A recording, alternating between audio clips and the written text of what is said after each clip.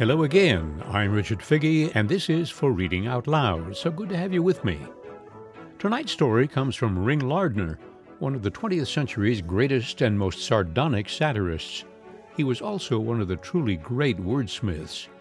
Ring Lardner was born in Niles, Michigan in 1885 and achieved fame as a sports writer in the 1910s. In those days, the rule of thumb for sports writers was never to use one word to describe a game when 5 or 7 would serve. Their style was overblown, highly literary, and pretentious. Lardner thought it all read like a bad dream by Sir Walter Scott, and he was determined to pare it down. His admirers included Ernest Hemingway, F. Scott Fitzgerald, and an amazed and delighted Virginia Woolf. Lardner wrote about ordinary people from all walks of life, capturing their authentic speech. Here is one of his most famous stories. It is a tour de force in which the narrator himself doesn't get what's going on. But listen carefully, and you will. Haircut by Ring Lardner.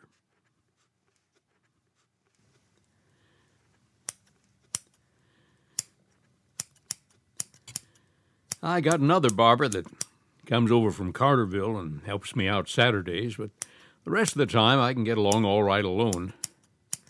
You can see for yourself that this ain't no New York City, and besides that, most of the boys work all day and don't have no leisure to drop in here and get themselves prettied up.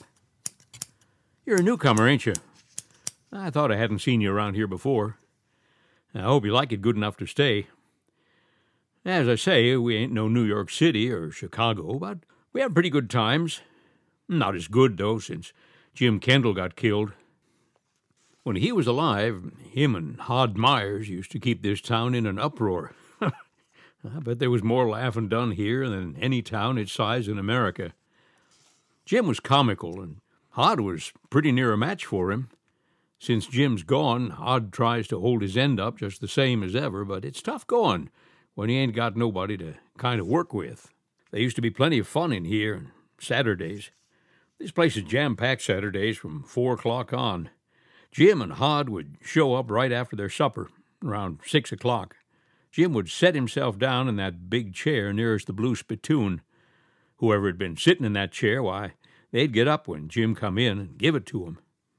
You'd have thought it was a reserved seat like they have sometimes in a theater.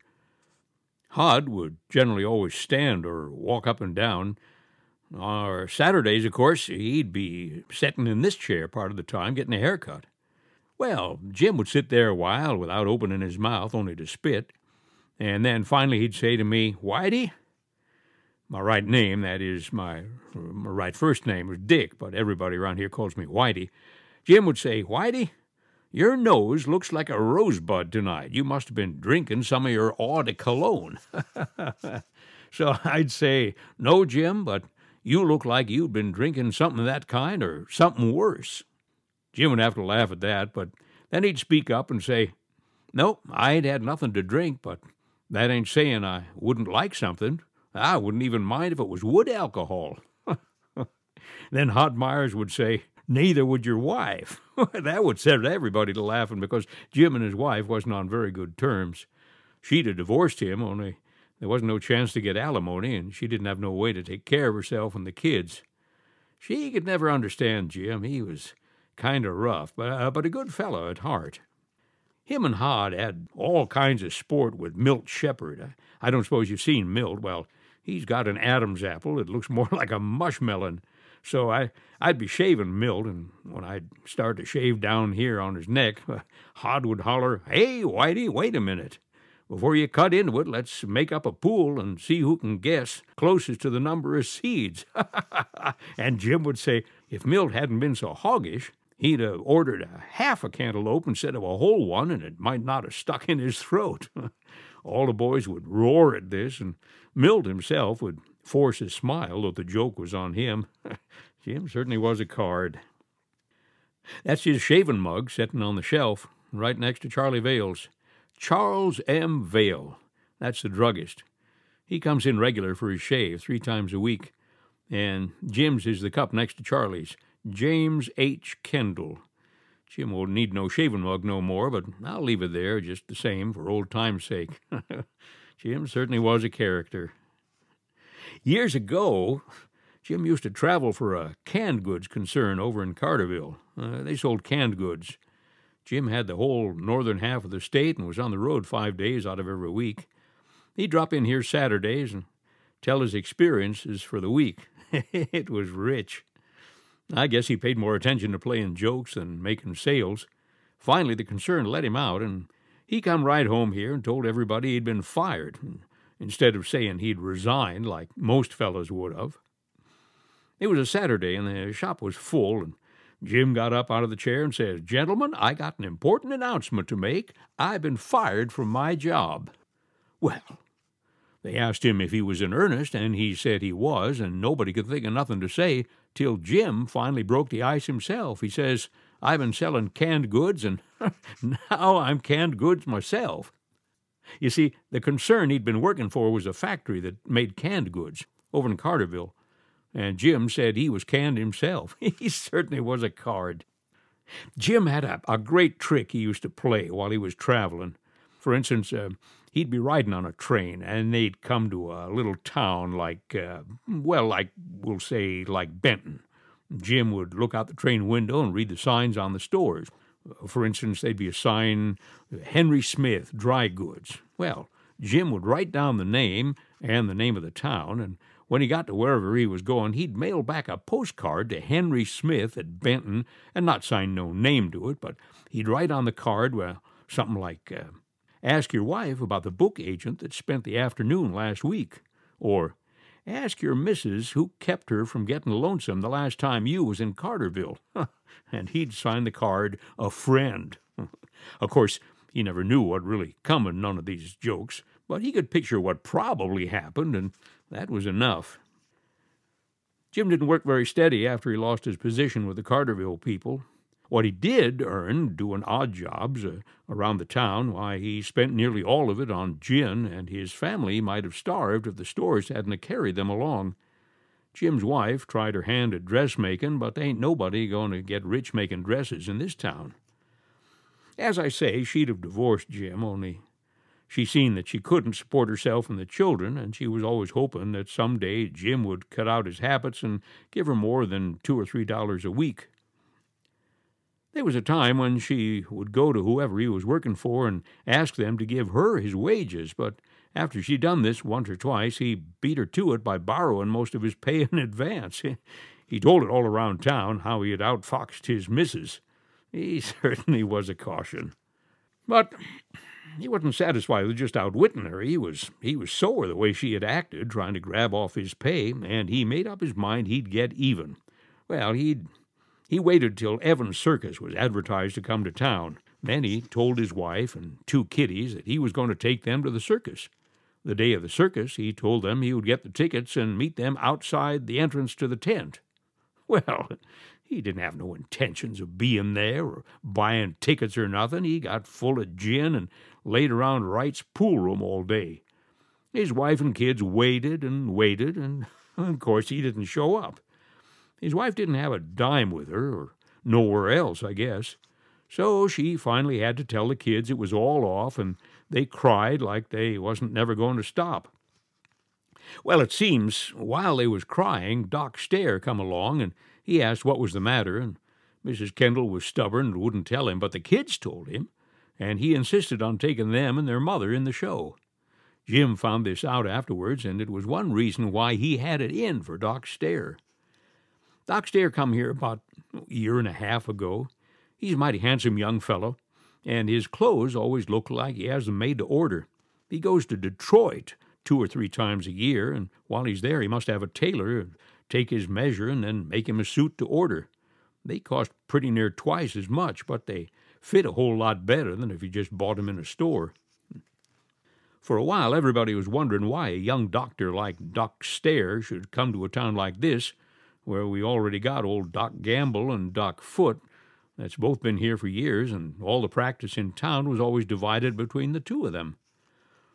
Then there was a story got round that Doc Stair's gal had throwed him over, a gal up in the northern peninsula, somewheres, and the reason he come here was to hide himself away and forget it. He said himself that he thought there wasn't nothing like general practice in a place like ours to fit a man to be a good all-round doctor, and that's why he'd come.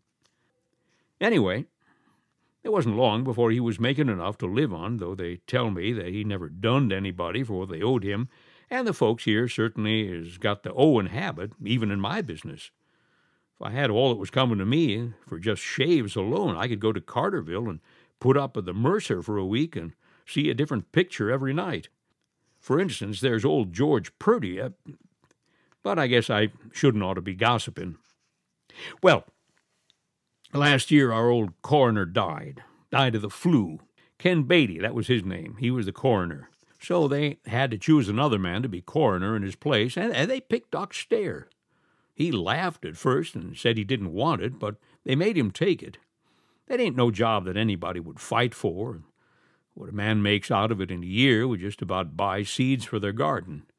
Doc's the kind, though, that can't say no to nothing if you keep at him long enough. Oh, but I was going to tell you about a poor boy we got here in town, Paul Dixon. He fell out of a tree when he was about 10 years old, lit on his head, and it did something to him, and he ain't never been right. No harm in him, but just silly. Jim Kendall used to call him Cuckoo. That's a name Jim had for anybody that was off their head. Only he called people's heads their bean. That was another of his gags, calling head bean and calling crazy people cuckoo. Only poor Paul ain't crazy, but just silly. Now, you can imagine, Jim used to have all kinds of fun with Paul. He'd send him to the white front garage for a left-handed monkey wrench. Of course, there ain't no such thing as a left-handed monkey wrench. And once we had a kind of fair here, and there was a baseball game between the Fats and the Leans, and before the game started, Jim called Paul over and sent him way down to Schrader's hardware store to get a key for the pitcher's box. There wasn't nothing in the way of gags that Jim couldn't think up when he put his mind to it. Poor Paul was always kind of suspicious of people, maybe on account of how Jim had kept fooling him. Paul wouldn't have much to do with anybody, only his own mother and Doc Stair, and a girl in town named Julie Gregg. That is, she ain't a girl no more, but pretty near 30 or over. When Doc first came to town, Paul seemed to feel like here was a real friend, and he hung around Doc's office most of the while. The only time he wasn't there was when he'd go home to eat or sleep, or when he'd see Julie Gregg doing her shopping. When he looked out Doc's window and seen her, he'd run downstairs and join her and tag along with her to the different stores. The poor boy was crazy about Julie, and she always treated him mighty nice and made him feel like he was welcome, though of course it wasn't nothing but pity on her side. Doc done all he could to improve Paul's mind, and he told me once that he thought the boy was getting better, that there was times when he was as bright and sensible as anybody else. Oh, but I was telling you about Julie Gregg. Old man Gregg was in the lumber business, but got to drinking and lost most of his money, and when he died he didn't leave nothing but the house and just enough insurance for the girl to skimp along. Her mother was a kind of half-invalid and didn't hardly ever leave the house. Julie went to sell the place and moved somewhere else after the old man died, but the mother said she was born here and would die here. It was tough on Julie, as the young people around this town, well, she's too good for them. She'd been away to school in Chicago and New York and different places, and there ain't no subject she can't talk on. Where you take the rest of the young folks here, and you mention anything to them outside of Gloria Swanson or Tommy Meehan, and they think you're delirious. Did you see Gloria in Wages of Virtue? You missed something. Well, Doc Stair hadn't been here more than a week when he come in one day to get shaved, and I recognized who he was as he'd been pointed out to me. So I told him about my old lady. She'd been ailing for a couple of years, and either Doc Gamble or Doc Foote, neither one, seemed to be helping her. So he said he would come out and see her. But if she was able to get out herself, it would be better to bring her to his office where he could make a completer examination. So I took her to his office, and while I was waiting for her in the reception room, in come Julie Gregg. When somebody comes in Doc Stairs' office, there's a bell that rings in his inside office so as he can tell there's somebody to see him. So he left my old lady inside and come out to the front office, and that's the first time him and Julie met, and I guess it was what they call love at first sight. But it wasn't 50-50. This young fella was the slickest-looking fella she'd ever seen in this town, and she went wild over him. To him, she was just a young lady that wanted to see a doctor. She'd came on about the same business I had. Her mother had been doctoring for years with Doc Gamble and Doc Foote, and without no results. So she'd heard there was a new doc in town and decided to give him a try. He promised to call and see her mother that same day. I said a minute ago that it was love at first sight on her part. I'm not only judging by how she acted afterwards, but how she looked at him that first day in his office. I ain't no mind reader, but it was wrote all over her face that she was gone. Now, Jim Kendall, besides being a jokesmith and a pretty good drinker, well, Jim was quite a lady killer. I guess he run pretty wild during the time he was on the road for them Carterville people, and besides that, he had a couple little affairs of the heart right here in town. As I say, his wife would have divorced him, only she couldn't. But Jim was like the majority of men, and women too, I guess. He wanted what he couldn't get. He wanted Julie Gregg and worked his head off trying to land her, only he'd have said bean instead of head. Well, Jim's habits and his jokes didn't appeal to Julie, and of course he was a married man, so he didn't have much more chance than a rabbit. And that's an expression of Jim's himself. When somebody didn't have no chance to get elected or something, Jim would always say they didn't have no more chance than a rabbit. He didn't make no bones about how he felt. Right in here, more than once, in front of the whole crowd, he said he was stuck on Julie, and anybody that could get her for him was welcome to his house and wife and kids included. But she wouldn't have nothing to do with him, wouldn't even speak to him on the street. He finally said he wasn't getting nowheres with his usual line, so he decided to try the rough stuff.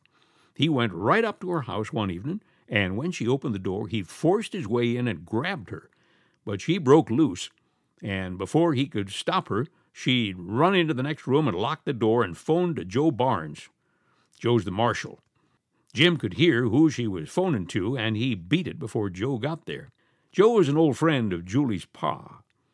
Joe went to Jim the next day and told him what would happen if he ever done it again.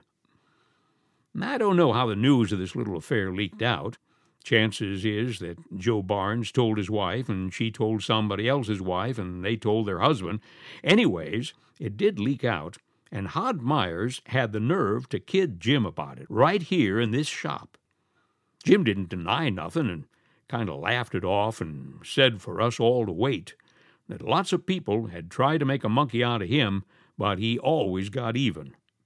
Meanwhile, everybody in town was wise to Julie's being wild mad over Doc. I don't suppose she had any idea how her face changed when him and her was together. Of course, she couldn't have, or she'd have kept away from him. And she didn't know that we was all noticing how many times she made excuses to go up to his office or pass it on the other side of the street and look up in his window to see if he was there. I felt sorry for her, and so did most other people. Hod Myers kept rubbing it into Jim about how Doc had cut him out. Jim didn't pay no attention to the kiddin', and you could see he was planning one of his jokes. One trick Jim had was the knack of changing his voice. He could make you think he was a girl talking, and he could mimic any man's voice. To show you how good he was along this line, I'll tell you the joke he played on me once. You know, in most towns of any size, when a man is dead and needs a shave, why, the barber that shaves him soaks him $5 for the job. That is, they don't soak him, but whoever ordered the shave. I just charge $3 because, personally, I don't mind much shaving a dead person. They just lay a whole lot stiller than live customers. The only thing is that you don't feel like talking to them, and you get kind of lonesome. Well, about the coldest day we ever had here, 2 years ago last winter, the phone rang at the house while I was home to dinner, and I answered the phone, and it was a woman's voice, and she said she was Mrs. John Scott, and her husband was dead, and would I come out and shave him? Old John had always been a good customer of mine, but they lived 7 miles out in the country on the street or road. Still, I didn't see how I could say no. So I said I would be there, but would have to come in a jitney, and it might cost $3 or $4 besides the price of the shave. So she, or the voice, it said that was all right, so I got Frank Abbott to drive me out to the place, and when I got there, who should open the door but old John himself? He wasn't no more dead than a rabbit. It didn't take no private detective to figure out who had played me this little joke. Nobody could have thought it up but Jim Kendall. He certainly was a card. I'll tell you this incident just to show you how he could disguise his voice and make you believe it was somebody else talking. I'd have swore it was Mrs. Scott had called me. Anyway, some woman.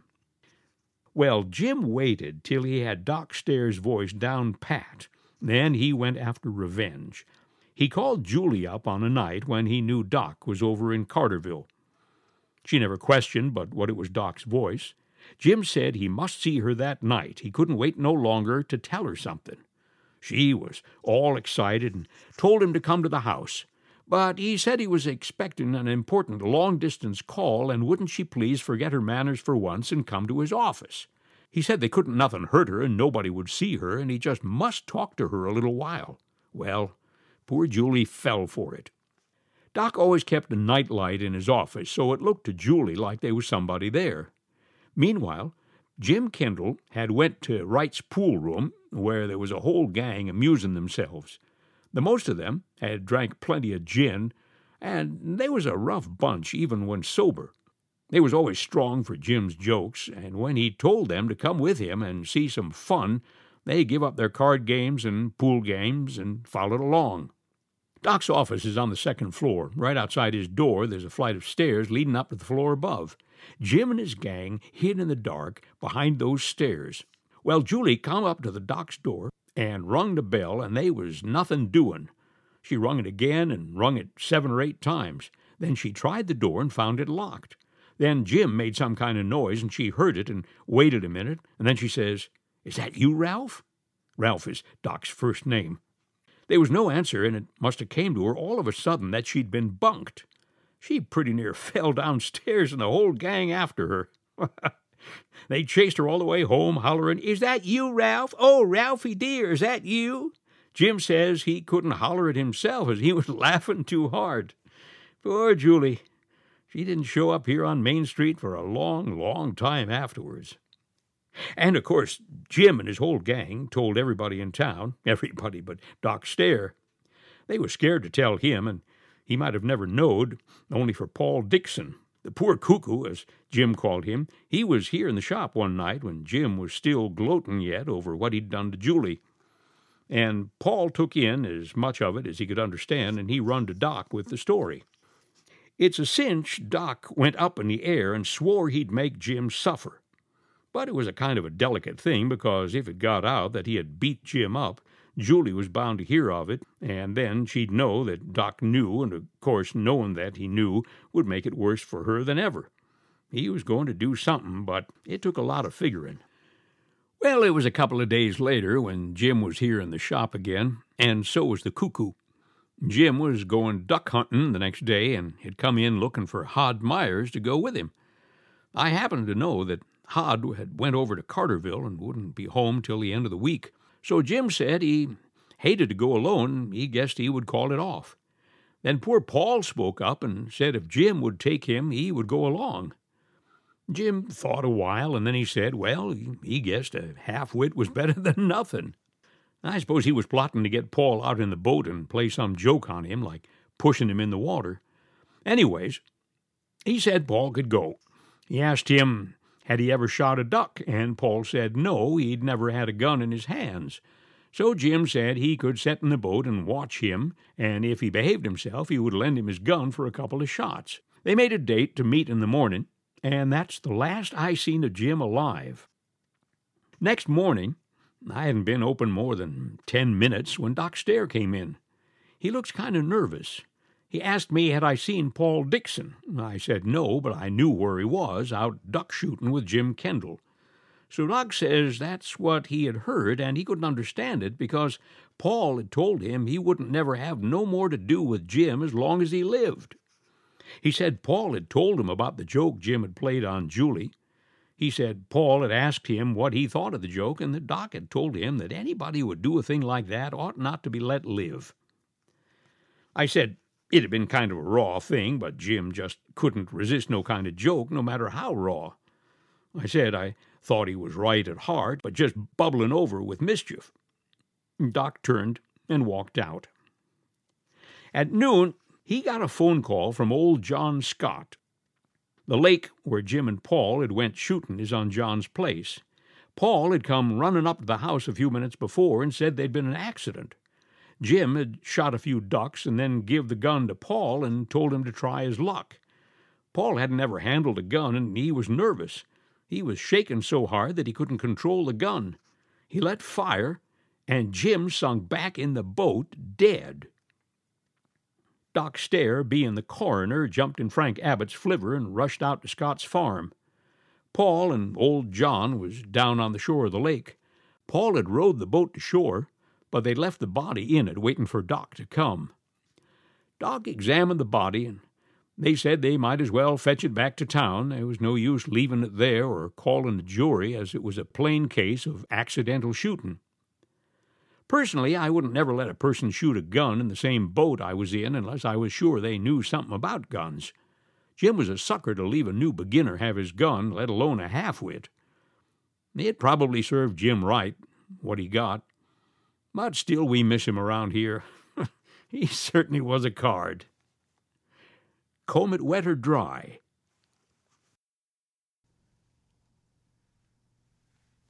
You've been listening to Ring Lardner's story, Haircut. I'm Richard Figge, and this has been For Reading Out Loud. I hope you'll join me again next week. In the meantime, be well, be happy, stay safe. All the best.